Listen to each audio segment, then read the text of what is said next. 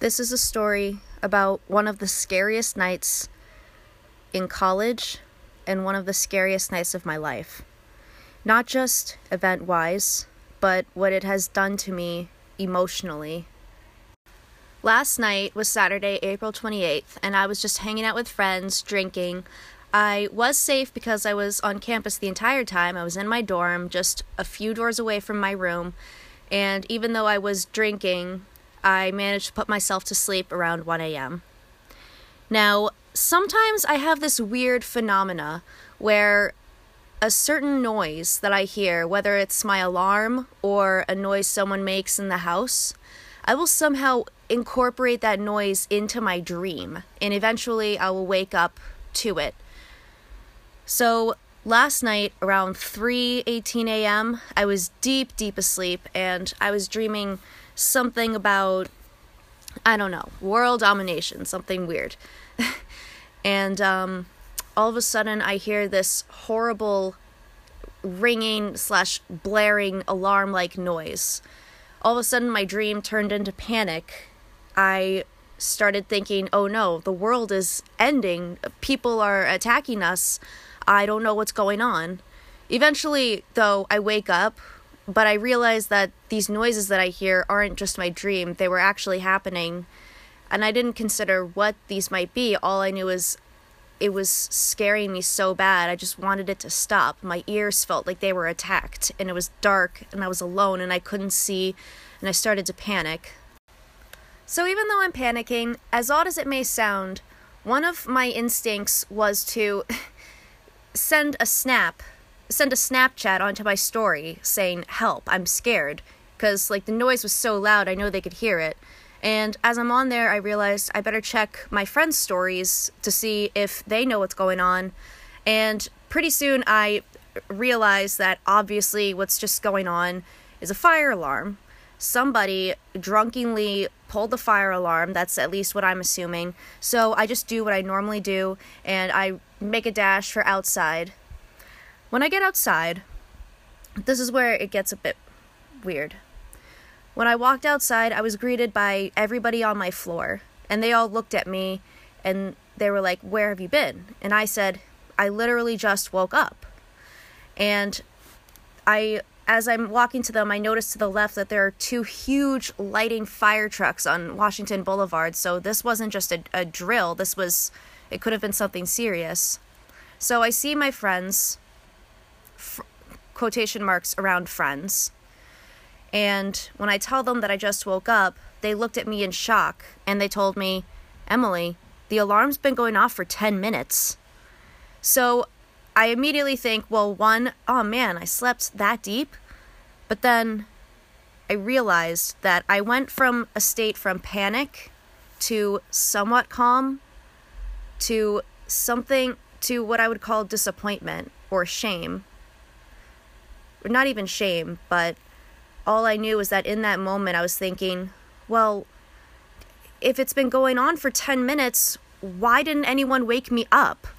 Why am I just getting up now when my roommate, when anyone could have gone to my room and checked to see if I was up and I was out of my room? That really hurt me. And pretty soon after that, the alarm stopped. We all went back to our rooms, and I was just heartbroken. I've never felt this feeling before. It felt like someone took my heart and just replaced it with a deep, dark hole. Because I lived on a floor with all these people I thought cared about me, and now all of a sudden it's like, if it really were a horrible fire, I probably would have died, because no one bothered to knock on my door. Not even my roommate bothered to walk back to our room and see if I was okay. When I got back to my room, and everyone got back to their room, I just immediately broke down in hysterical tears. I had never felt so unloved, forgotten, unimportant, and knowing that people were not, that my own roommate didn't even check on me, made me feel like I wasn't even a human being, like I was just some trash that no one cared about. Anyway, after a while of crying, my sweet mate, who I have to thank, Becca, she heard me crying and she immediately comes in and she comforted me because she was explaining to me how normally when we have fire drills, people just naturally disperse once they get out of the school, which I totally get. Especially if you're woken up from a deep sleep at 3 a.m, it's okay to be like just mad at the fire alarm and not think about anything else. Just think about, okay, gotta get this over with, gotta get back to my room, blah, blah, blah. The one thing that really bothered me, as I may have already mentioned, was that this may have been at 3:30 in the morning and everyone must have been tired, I know. But the fact that even there were fire trucks on Washington Boulevard, which means this wasn't just a fire drill, it means that something real was going on. And just the fact that your roommate doesn't even do a check on you, or people don't even wonder, hey, do we have everyone here? It really hurt, because it felt like I was just so unimportant and unloved that I was just forgotten. And if this had been a huge fire, I would have most likely died that night, because it just hurts, okay? I haven't stopped thinking about this. And right now I'm sitting in my room alone, and I feel, it's so hard to describe how I feel, but I basically feel like I don't matter. I feel like my self-love momentarily and my confidence was shattered like a glass vase. And I'm thinking to myself, what's the point of even being here if no one gives a damn about you, about your life, except for, obviously, my friend Becca. I have to give her a shout out because she really saved me. It was so disappointing. It was so disgusted. Sorry for taking long breaths. I just trying to describe how I feel, but it's shitty. It's very, very shitty. Even when I went out to greet everybody and I went to hug my roommate, she did nothing. She just stood there like a nothing. And I'm just thinking, well, I'm scared to death. I could use a little comfort. And I know it's the morning. I know everyone's tired, but I just still don't think that's an excuse. I keep trying to tell myself that I do have friends who love me and that I love them back, but after last night, it's almost like I can't trust pretty much everyone around me.